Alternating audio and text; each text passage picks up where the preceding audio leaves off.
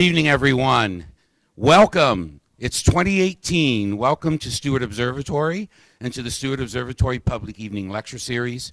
We also welcome those of you watching this lecture on iTunes U, streaming at the University of Arizona site, or at as.arizona.edu. First of all, I hope you were able to get a schedule for spring 2018. It's kind of a light schedule. I only decided to do 2 lectures in conflict with the College of Science lecture series, and I still need to get a speaker for March 26th, but I'll get one soon. But we have some good lectures, especially the one on April 23rd, David Sand. He's the guy that was part of that, collaboration that found the gravitational waves and the hypernova. He's going to talk about multi-messenger astronomy. He was one of the members of the research team. So you're going to hear all about that on the 23rd of April. The other thing that I'd like to mention, because we won't have another lecture until then, next month we're actually celebrating, I know you're going to get tired of this, the 100th anniversary of Stewart Observatory. Back in 2016, we celebrated the 100th anniversary of the gift that made it possible. However, in real life, you just don't give the money and boom, there's the observatory. Well, I have a copy of a letter dated February 1918 when the president of the university, Rufus von Kleidenschmidt, officially gave Andrew Ellicott Douglas the position of director of Stewart Observatory. So that's where we date the beginning of Stewart Observatory as a unit of the university. Now, the observatory wasn't dedicated till 1923. So we're going to have another 100th celebration in 2023. But on the evening of February the 16th, which is a Friday night, we're going to have a Stewart Observatory open house. Okay? Both our telescopes will be open. The telescope at Flandreau will be open. There will be special programs at Flandreau. We'll have an open house on our research. And basically the building will be open all Friday night to celebrate the 100 years of February 15th, 1918, when Stewart Observatory officially came into existence as a part of the university. If you're on the website, we'll actually get more details out to you via email, so make sure you're on the Stewart Observatory email list. If you're not, you can put your email on that list back there on the table at the back of the room, and you can learn more about this event. We'll send all the information out to you. It is a cold and chilly night, but the telescope is open. So we will have telescope observing at the conclusion of tonight's lecture. And if there are any students here for an assignment, I will validate your assignments at that table down there at the conclusion of the question and answer period. So I would love to welcome Professor Jerry Selwood as our speaker this evening. Jerry received his bachelor's degree in physics from the University of Bristol in the UK. His PhD is in astronomy from the University of Manchester in the United Kingdom. And you said 27 years? You were a professor, a distinguished professor. Yes, eventually, but at Rutgers University in New Jersey. But he is now retired from Rutgers University, moved out here to Tucson, and he is now a official faculty colleague here at the University of Arizona at Stewart Observatory. So without further ado, I would like to introduce Professor Jerry Selwood to give us a talk on spiral patterns in galaxies.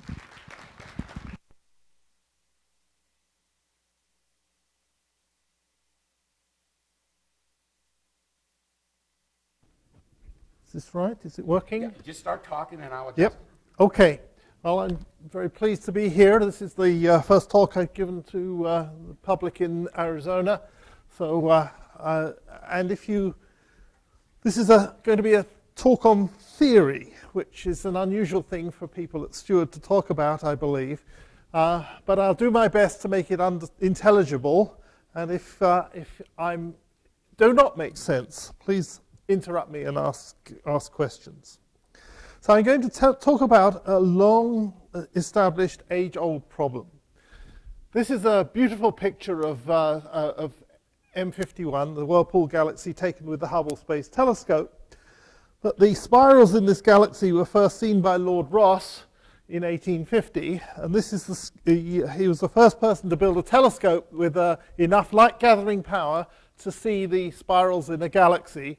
And this is the sketch he drew, because of course there were no photographs back then, of the object he was looking at. And it's very clear now, by comparison with that he was looking at the same object.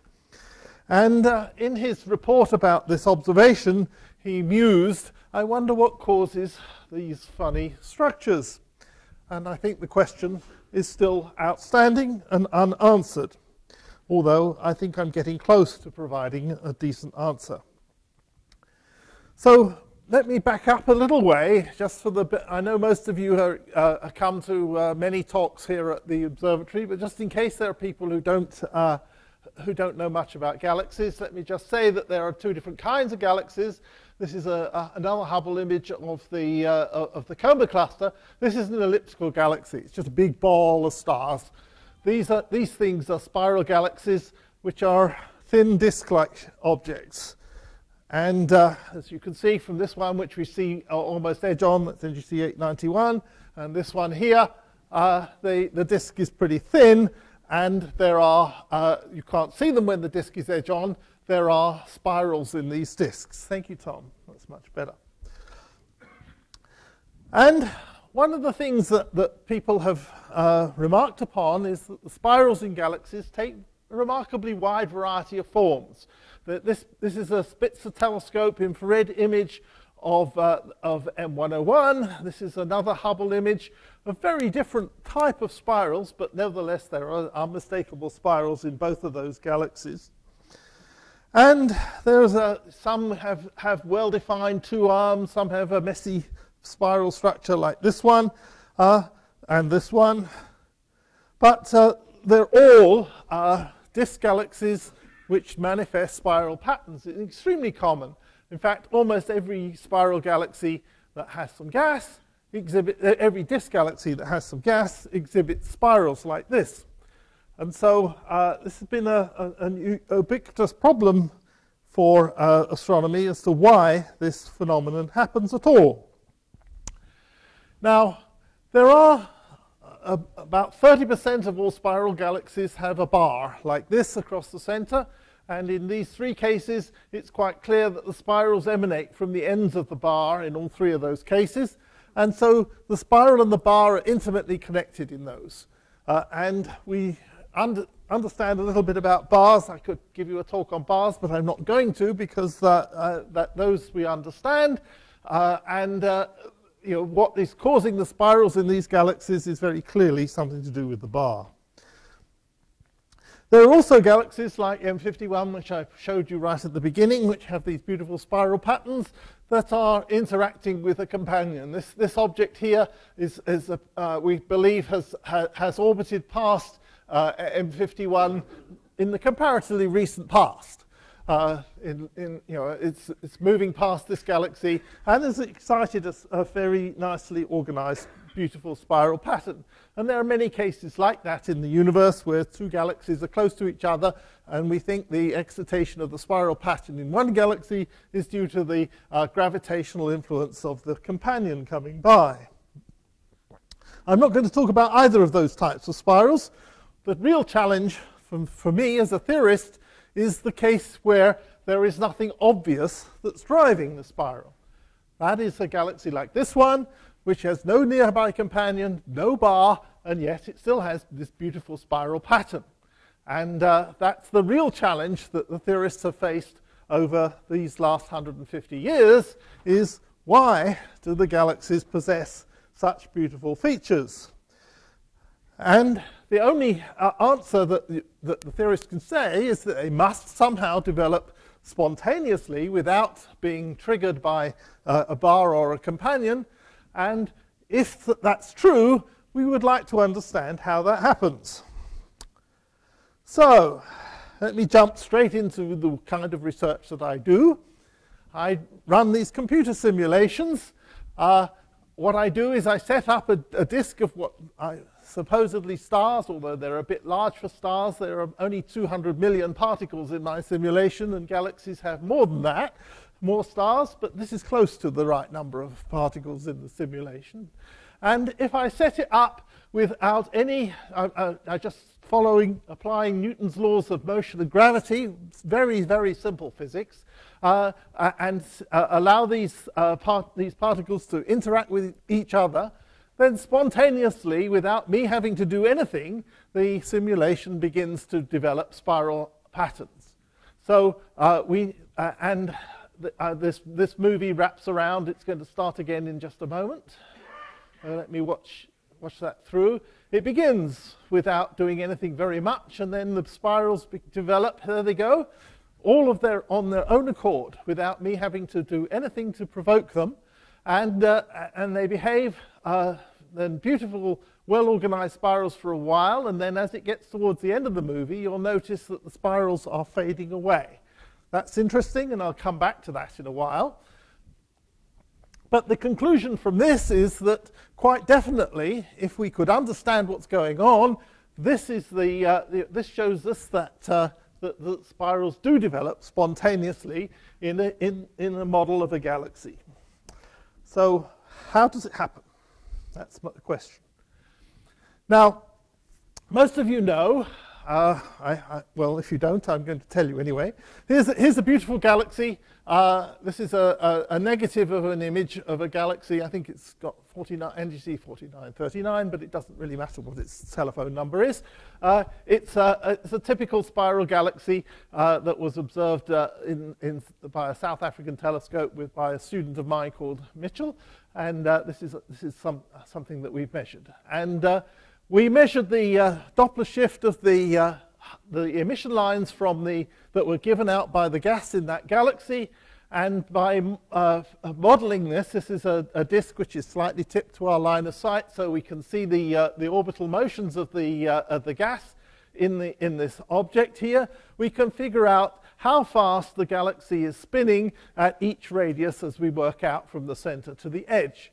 And that's what this boring rotation curve over here shows you. It's the circular speed of the gas in this galaxy as it's orbiting around the center of the galaxy as we go farther and farther away.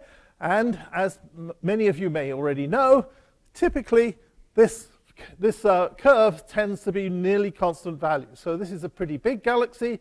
The circular speed here is somewhere around between 250 and 300 kilometers per second, which is pretty decent size, but it's pretty nearly flat over from the center to the edge. And that means, unlike the planets in the solar system, for example, this is moving about the same speed as the inner parts, whereas Jupiter moves much more slowly than Mercury, as you know. But this outer gas here is still got much farther to go round the outside of the galaxy than the gas at the center here. And so this completes an orbit here in much less time than the outer parts. So in other words, the galaxy is rotating differentially. There is higher angular speed at the center than at the edge. And most galaxies do this. Now, that would suggest to you that if somebody were to paint some structure onto the galaxy and let it evolve over time, the inner parts are going around faster than the outer parts, and so it will wind up and get tighter and tighter and tighter, as coffee in a coffee cup, for example, where the center spins a little bit faster than the edge, where the liquid has some viscosity with the cup walls. And but this process in galaxies happens really quickly, or at least comparatively quickly, and galaxies are much older than it takes the time for this structure to wind up. And if we carried on the movie here for the full age of the galaxy, it would wind so very tightly that it would be almost invisible. It would just be a black disk that you would see. So if this is important for how spirals work in galaxies, it's not good enough to just do it once. You've got to somehow or other restart the movie every once in a while, and there's no obvious mechanism to do that. Somebody had a question? Oh, okay. So I'll leave that to one side for a moment, but differential rotation is important and it helps, but it's not the answer. Now, right at the beginning, I showed you a whole bunch of pictures of pretty galaxies with nice spirals. Here's a galaxy. There are not so many of those on the web that you can find. This is a boring galaxy with no spirals at all. But you can still see that the galaxy is here, and there's galaxies in the background. This is, again, a Hubble image. And this disk of this galaxy has no spirals in it. And it also has no gas. This is a very, fairly atypical. There's something like 10% of all disk galaxies have no gas and no spirals. But these are less common than the ones with spirals. And of course, they're less photogenic, so it's hard to find good pictures of them. But this fact that when you see gas in galaxies and you see young stars and you see knots of star formation and things, that misled the community for many, many years into thinking that spirals were exclusively a phenomenon of the gas, and it didn't matter about the stars. If we could understand how the spirals formed in the gas, then we'd have the answer. But that didn't work, and there was no real explanation that came up that was that accounted for the spirals in gas. And more recently, now I'm talking about only 20 years ago, we began to take images of galaxies in the near infrared. So this is an image taken in the blue light of one galaxy, and this is taken in about 1 micron wavelength of the same galaxy, but taken in near infrared. And again, in this case, this is blue image and this is near infrared. And you can see in the blue image that there are lots of bright, knotty features here where there are young stars forming which are very hot and emitting a lot of blue light. But when you look in the near infrared, you're looking not at the young stars, but the older stellar population of the galaxy, the old boring stars that have lived for many gigayears. And yet you can see, by looking in these carefully at these images, that the spirals that you see very clearly in the blue are still there in the infrared. And that tells us, without any doubt at all, that these stars are taking part in this spiral phenomenon. It's not just the gas. The old stars of the disk take part in this dance about making the spirals. So why is gas so important if the stars are the things that are making the spirals? I think I can answer that question without difficulty. So this is a much older simulation of mine where I didn't have an animation, but it's basically showing you the same thing. It forms spirals. The time runs across the page like this, and then as we go down, it forms some spirals, and they look pretty promising for a while. And then as we get towards the end of the simulation, the spirals have faded. And this is happened in the movie I showed you a few minutes ago. The time it takes to get from the start here where the spirals formed to the end is not anywhere near the lifetime of a spiral galaxy. Galaxies typically last 5 or 10 times as long as that.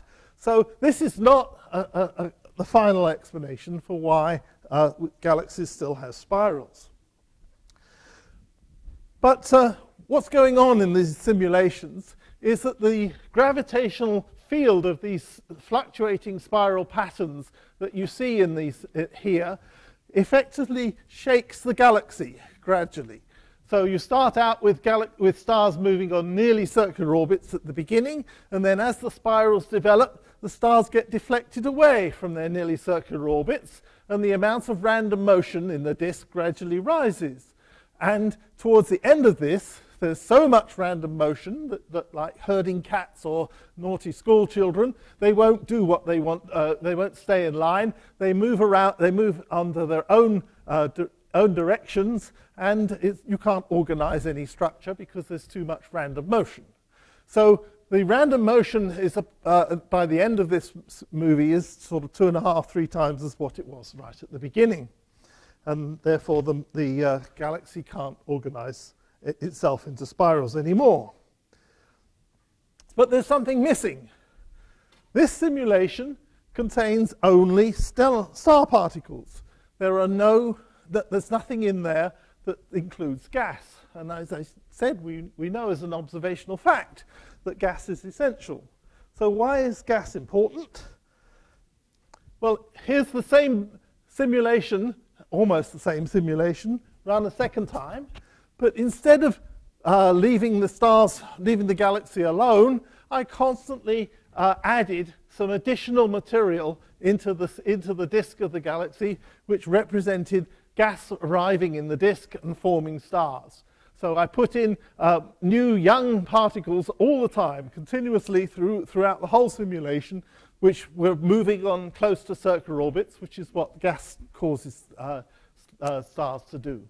And now you can see that with a small admission of a little bit of gas dynamics, right to the end we have spirals present in this simulation all over exactly the same time interval as before. And if I continue the simulation after this, provided I constantly take account of the effects of gas, then the spirals persist. And this is an old simulation now, but people in modern simulations who use gas find that they see spirals all the time. Okay, so what is important in the gas is not that the gas itself is making the spirals, but it's forming young stars. And young stars are stars which have nearly circular orbits and can replace the ones which have been scattered away from their circular orbits and give rise to allow the galaxy to go on organizing itself into spirals. So we now understand one thing, which is why gas is important. Okay. But where did the spirals come from? That was the question I posed at the beginning, and I still haven't answered. Now, this subject has been, as I said, the question has been around now for 150 or more years, and there are a lot of very smart people who have worked on it. And at one point, this guy, Alatumri, said that the description of the theory of spirals is a bit like a bunch of people examining blindfolded men or blind men examining an elephant. That each one of them is finding something interesting, the tusks or the trunk or the ears or the tail or something, and writing a paper about it and saying that, of course, this is an interesting aspect of the animal, but nobody has been able to stand back and say, I can see the whole elephant at once. And that's the thing that we know a lot of pieces of the puzzle, but we haven't been able to find as a description of the complete thing. But these guys are all smart, and they tried their best. It was my wife, by the way, who drew that cartoon. So what I've told you is that clearly these spirals are some kind of collective motion of the stars. If we put the simulation together and just let the stars do their things, each one of them talks to the nearby stars and to the distant stars, and somehow or other all those interactions of all those millions and millions of particles make it want to make a collective spiral pattern. And so what we need to understand is how these gravitational forces drag the stars together to make it want to make a spiral pattern. And simulations is one way you can do it, and you can watch to see how it happens, but you really don't understand it when you simulate it. You just show that you've really got the right piece of physics together, but you still haven't understood exactly what is going on. And another way of approaching the problem is with sophisticated mathematics.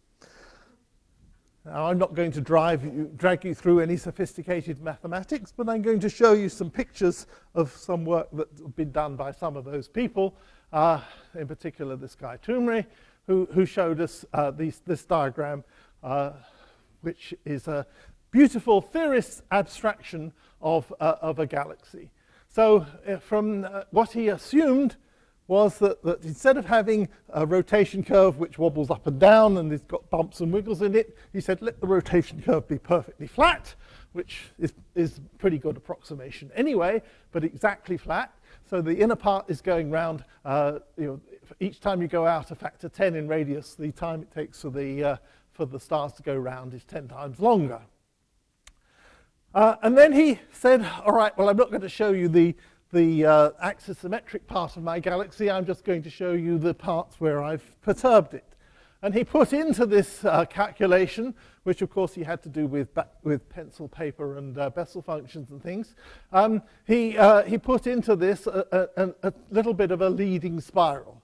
All right, the galaxy is rotating this way, and normally the spirals trail. That is, that the open end of the spiral is on the trailing side of the as the galaxy is rotating.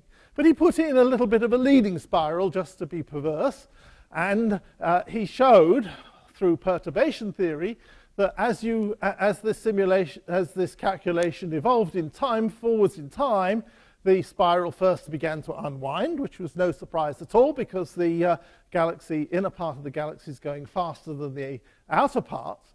But then as it twisted from being leading or almost open to trailing, there was a tremendous growth in amplitude, a phenomenon which he described as swing amplification, and that gave you this beautiful spiral pattern which flowered for a short period of time. There's a clock particle here showing you that half a time period later it's got to there, and then another half time period. So each one of these is half a rotation at that point at which he's drawn that circle. So this doesn't last for particularly long, but it's a respectable length of time, and it produces this beautiful spiral.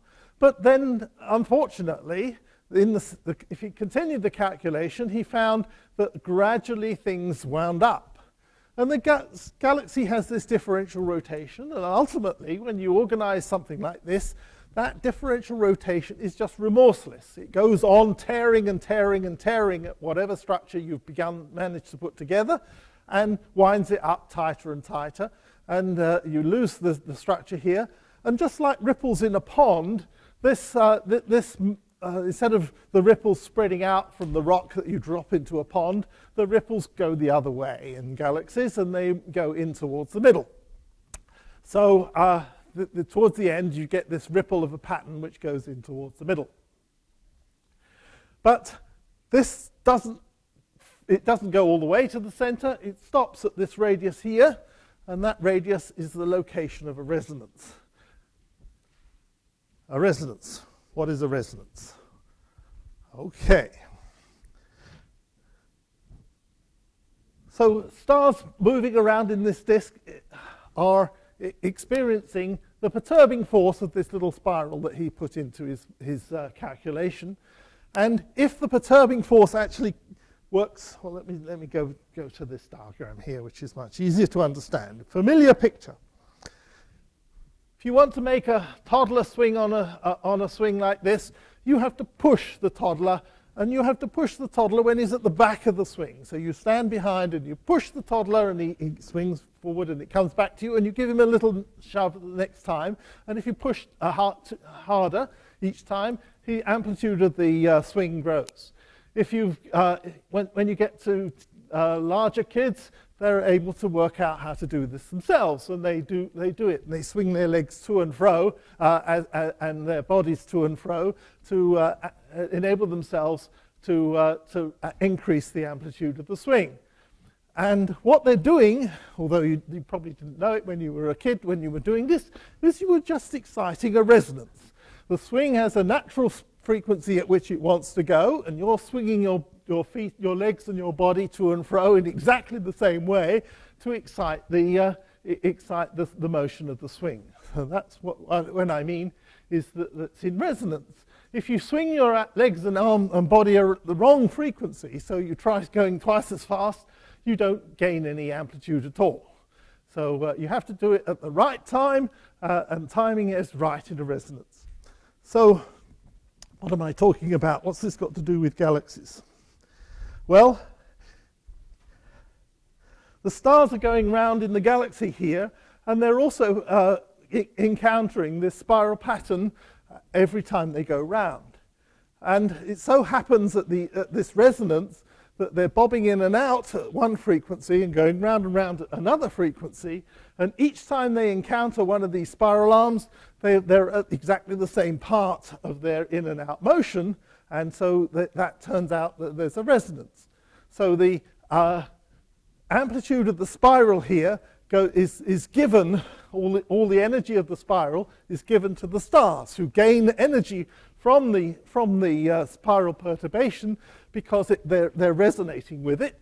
And so they drain away, they sap all the energy out of the spiral and turn it into random motion.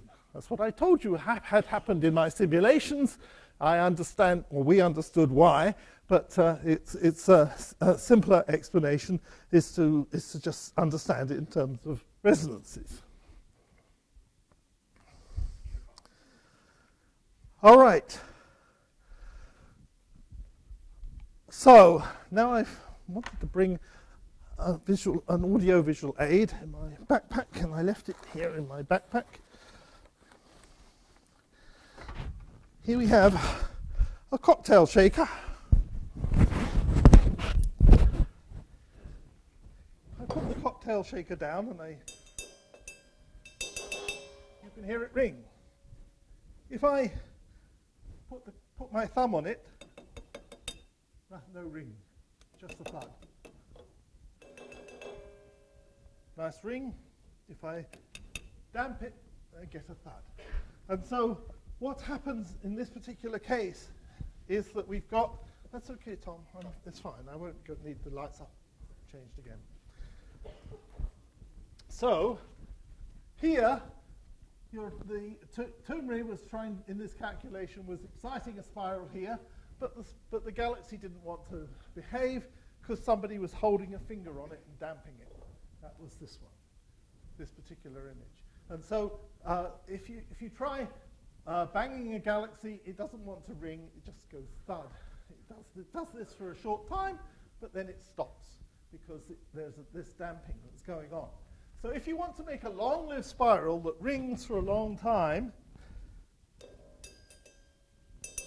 then you've got to somehow stop this damping. How do you do that?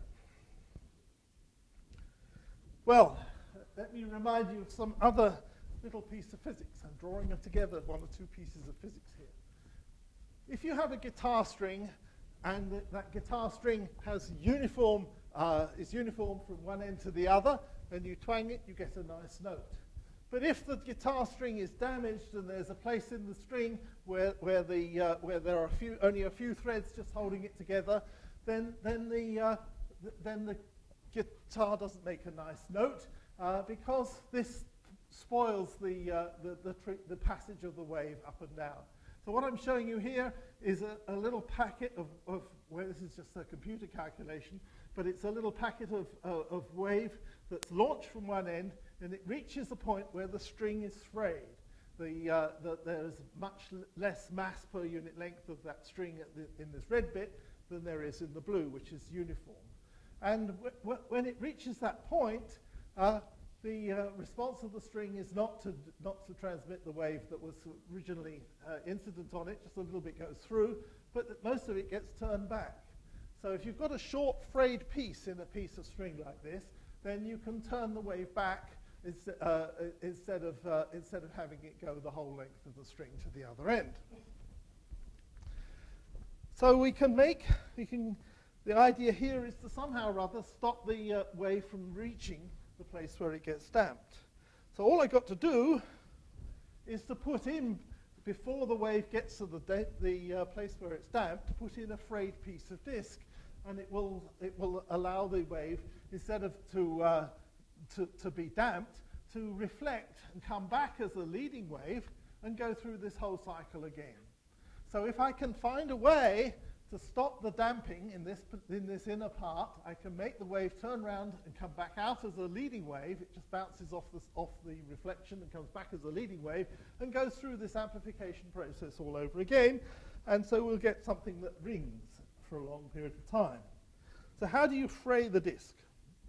Well, actually, the answer's already here. The first time that you do this with some kind of disturbance, the first time you do it, the wave will damp because at this particular point. But once the wave has been absorbed by all the stars at this resonance, then there are no more stars left that can do the absorbing. So next time a wave comes along, there's nothing to absorb. The disk has been frayed away. There's no stars that can participate in the disturbance that the wave has come, and so the wave cannot cross that region, and it turns around and goes back again. And that enables us to get a complete cycle. So the resonance with the previous wave gives you an opportunity to turn the wave around, send it back as a leading wave, and go through this all over again, and then we get a growing instability in the stellar component. So the disk rings, and the ringing process is a spiral. Right, kind of technical, but and it took me a very long time to work out exactly why and how what was going on in the simulations. But I believe this is now the explanation. Now it goes through one cycle and makes a region in the disk that's frayed. And then another disturbance comes along and says, oh, I can bounce off of that and make a nice strong spiral that grows. But once that spiral saturates, it then has to, it frays the disk at some other point, and then the disk has a new place at which it wants to make spirals. So it's just like one of these flags that you've seen over and over again on a breezy day. It flaps this way, and then it flaps that way, and then it flaps this way. And so each one of these flaps is an instability caused by the wind going over the cloth of the flag, but it's doing it over and over again.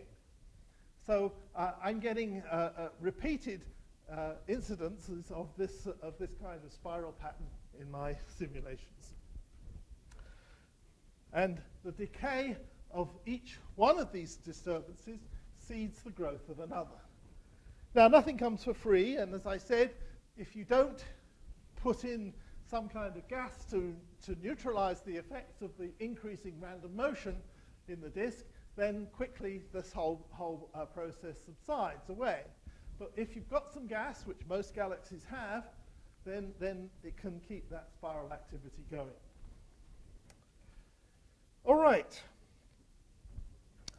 I'm just tooting my own horn here. Having demonstrated in the abstract that this works, I've now created in this particular simulation, I've just put in by hand a frayed piece of disk, and then I get a growing spiral mode which looks like this, and it grows really quite strongly, giving me a vigorous instability that produces a spiral in a relatively short time.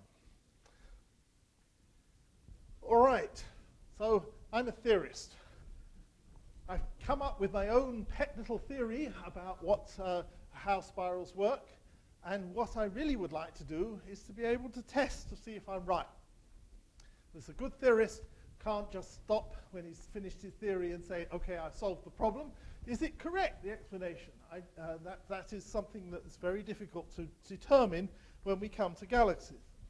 If you look at external galaxies, you can see spirals. You can see that they are massive features in the disk where the surface density of the disk is higher in this place and lower in that place and then higher again in this place. You can measure all of that. But what you don't know when you look at a galaxy, you just see one single snapshot. The lifetimes of spirals and disks of galaxies are way longer than our lifetimes, so you just get one snapshot. Even if you wait 10 years, it hasn't changed. You've got to wait 1 billion or actually 100 billion years before something is different. So we just get one single snapshot, and it's very difficult from those one single snapshots to say this is what caused that particular spiral. But the nice thing about, the very convenient thing about us, is that we live in a spiral galaxy. The Milky Way has spirals, and round us there are stars all filling the Milky Way, which are all part of the disk of the Milky Way. And those stars have a memory of the things that have pushed them around the spiral waves that have been present in the disk, if we're clever enough to work it out. And that's quite technical. Now, back in the late 80s and early 90s, there was a satellite which was flown by the European Space Agency called Hipparcos. Normally, you can measure the proper motion and position on the sky of stars from the ground to about a precision of about a tenth of an arc second. But if you go to space, you can measure positions and proper motions to about 100 times better, which is what Hipparchus did. And then now we've got a spacecraft, Gaia, which can do 10,000 times better. We're still waiting for the results from Gaia, but this one was 100 times better than the ground. And so it looked at 14,000 nearby F and G stars. The Sun is a G star. These are just garden variety stars, ordinary nearby stars within a few hundred parsecs, a few hundred light years of the Sun. And the satellite was accurate could measure positions accurately enough and flew for several years so it could watch the stars moving across the sky. So we had good distances and full phase-space motions for 14,000 F and G stars in the local part of the Milky Way. And this diagram, which is showed you what was so surprising about the results from that satellite. You'd have thought that relative to the motion of the Sun, which is orbiting around the center of the Milky Way itself, we would see stars just sort of just moving around relative to the Sun roughly randomly. But when you look at this diagram here, this is showing you the speed in this direction that the Sun is moving around the Milky Way, and this is the direction to the center of the Milky Way. You can see that these stars do not have a relatively smooth distribution. They're very clear features in this diagram, which was a big surprise when we got the results from this Hipparchus satellite. And each one of these groups of stars in this diagram has a name. This one's the Hyades stream. I think this is the Sirius stream. This is the Hercules stream. Each one of them is named after a cluster of stars that takes part in that motion. Hercules cluster or the Hyades cluster or this whatever.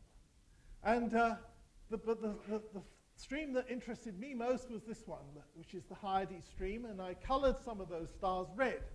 And I asked where were those stars on the sky, and they're all over the place. So this is at right ascension and declination here. They're just completely all over the sky. And that was the nice thing about this Hipparchus satellite, was that it looked everywhere over the entire sky and measured all these motions. And we find that the stars that are taking part in this are not just localized in one particular direction. They're just all over the place, but they all share common motion relative to the Sun. And this common motion was excited by a resonance between a spiral pattern and these stars. And that was why these stars have a particular motion relative to the Sun. And I can tell you that because the Hyades cluster has an estimated age of about 650 million years, and the Hyades cluster takes part in this motion, that the spiral that moved those stars came through the Milky Way within the last 650 million years. And so what this is showing me is that there are these resonances in the local distribution of stars, and that those resonances are responsible for, I believe are responsible for creating these spirals. Okay, so I believe that there is here in these data some observational confirmation. Now, all these data came from stars which were just 500 light years or so from the Sun, which is relatively nearby, as you know. Gaia, because it can do 100 times better in its precision than Hipparchus, will be able to go 100 times further to get data of the same quality. And then I will be able to see whether the spiral that was responsible for this was a 2 or a 3-armed spiral, because I can trace it round the Milky Way from the Sun in both directions to see where the spiral is, how this resonance was affected at different places in the Milky Way. So I will be able to do that for that one spiral, and hopefully I will be able to see some other evidences of other spirals in those data too. So that's still to come. Let me stop, because I've had my time. So what I believe I've shown you is that before my recent work, we had previously understood lots of things about galaxies. We had understood that spirals were a gravitational phenomenon. You need the gravity of the stars to make them work. And we understood from the earlier work that I showed you right in the beginning that gas is important because it needs to form new young stars to counteract the effect of the increasing random motion from the old stars. And then we had this guy Toomey who taught us about swing amplification. Other people have worked out how traveling waves travel across the disk, and still other people have worked on resonances. All of this came before I did. But nobody has been able to put it all together, and I believe I'm close to doing that. And I haven't yet, because I haven't yet solved absolutely every last detail of it, but I'm pretty close to solving this 150-year-old problem. And I'll stop there.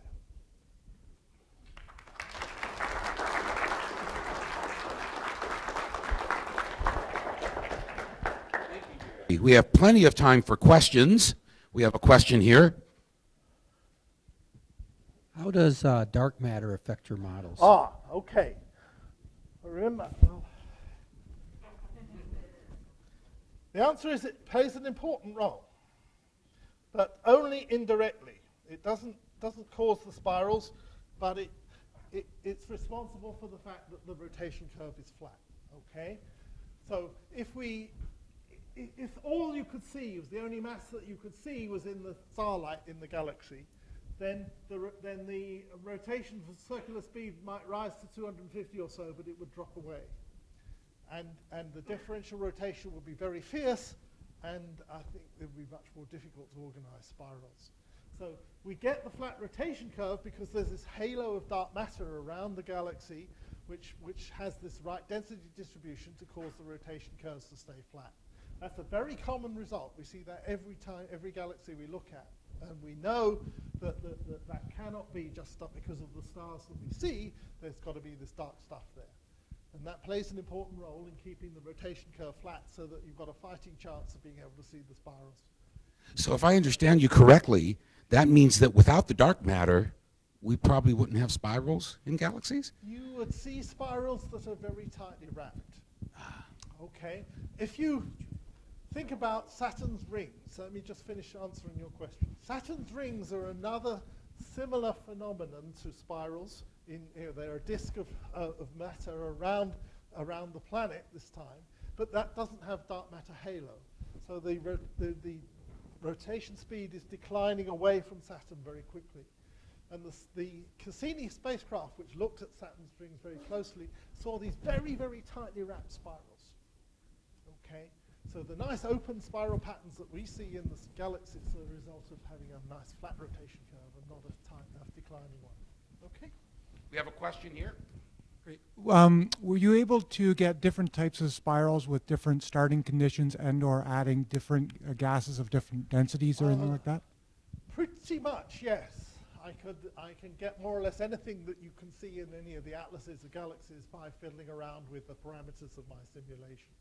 So yes, the answer is that if I make the rotation curve exactly flat, then I get spirals of a certain pitch angle. If I make it decrease a little bit, they get a bit tighter. If I make it rise a little bit, they get a bit more open. Okay? And I can make, if I vary the amount of dark to luminous matter in the disk, I can get 2 arms if the disk is heavy, and 5 arms if the disk is light. So I can do anything like that. And I understand all the reasons for that, but I didn't want to go into everything. Question here. Sure. I know this lecture is basically about spiral galaxies. However, with regard to elliptical galaxies, which followed a different trajectory along the evolution, I'm just curious, based upon what you've presented regarding information about the evolution of spiral galaxies, I'm just wondering if maybe there's some mechanism that has somehow suppressed the formation of spiral arms in elliptical galaxies. Well, what I explained to you in my talk was that random motion is very bad for spirals. If the stars are moving, not moving around the galaxy in an organized flow pattern, but have started to develop some random motion, it becomes much more difficult to organize a spiral. Elliptical galaxies have taken that to an extreme. There is only random motion. There is no organized streaming motion. So there's no basis in which you can make spirals in elliptical galaxies. Question here. If the galaxy is a quasar, does that affect things? Could you say it again, please? If the galaxy is a quasar, does that affect the spirals? You mean if it has a black hole at the center? Yeah. Well, black holes are important because they're very energetic phenomena. But this galaxy here has got an active black hole in the center. So it's what we call an active galactic nucleus galaxy. It's not a quasar because it's not nearly as bright as the quasars, but it's the same kind of thing, only on a much less energetic scale. But the mass of that black hole in the center of this galaxy is only about 1/100th of 1% of the galaxy mass.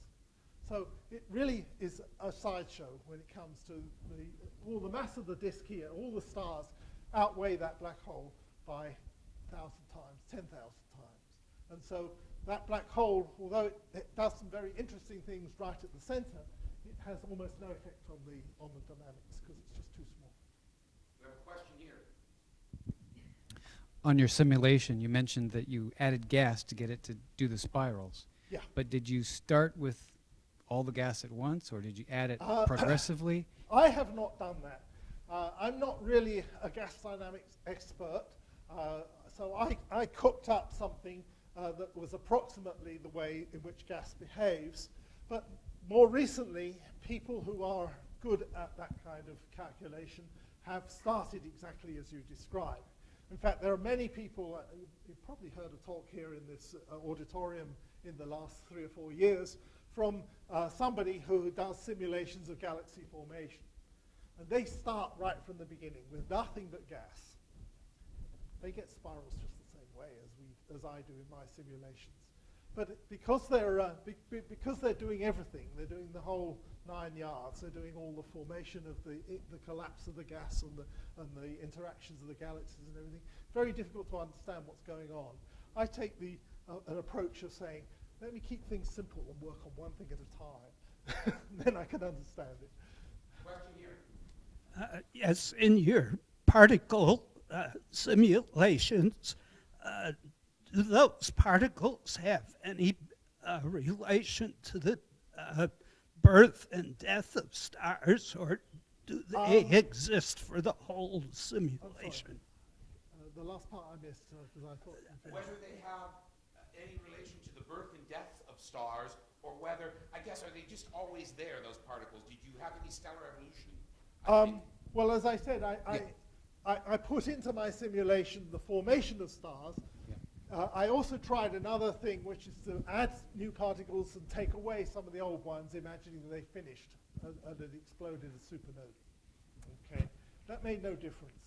All you need to do is to be able to get new stars on circular orbits. So yes, some stars some stars live for the lifetime of the universe and more. Our sun will survive for about half the age of the universe. Maybe, well, it's already half the age of the universe, but it will survive for a roughly equal amount of time. But there are some stars that are much lower mass than our sun, which will live forever, and they're actually the most numerous kinds of stars. They will live far longer than the age of the universe. So it's not really necessary to worry about the lifetimes of stars. Most of them are too long to be of interest to my work. Question here.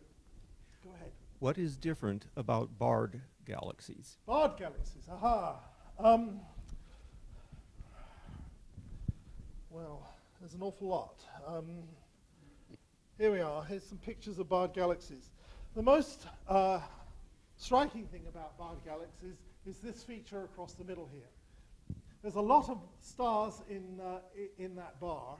And those stars, instead of orbiting around the galaxy in near circular orbits like most stars do, they stream up and down the bar. The bar is sort of gradually turning, so as the bar turns around in this direction, the stars move up and down in a sort of very elongated, a bit like a spirograph. You remember the spirograph toys that kids used to have 20 years ago. Yeah, well, those are the kinds of orbits that the stars follow in these things. And they're all held together by their own self-gravity. So these bars are very robust. There's enough mass in there that if any star wants to get out of line, it's quickly pulled back by the gravity of all the others. And so it turns as a solid object here. But at some point, at the end of this bar, you find that the bar is turning as fast as the gas in the disk. And then it can't continue to hold itself together beyond that radius. And so you get these spirals that develop in the outer part of the galaxy. So is there a bar in virtually every galaxy? No. No, that's an excellent question, but there are very clearly galaxies that have no bars. The Milky Way does have a bar. Our Milky Way is believed to have a bar like one of these. But about 30% of all galaxies have strikingly strong bars like this. Another 30% have bars which are much weaker and less visible than these. But there are definitely at least another third of galaxies which have no bar at all. And if you ask me why, the answer is I still don't know that.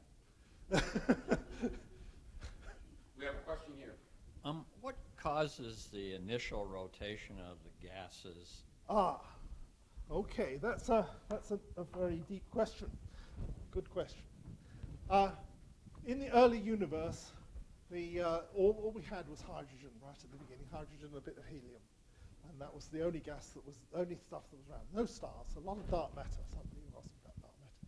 But as the gas began to, as the whole universe began to fragment into galaxies, nearby galaxies exert tidal forces on each other. And so one galaxy will begin to spin one way and the other galaxy will begin to spin the other way because the tidal forces between one pair of objects are exactly opposite.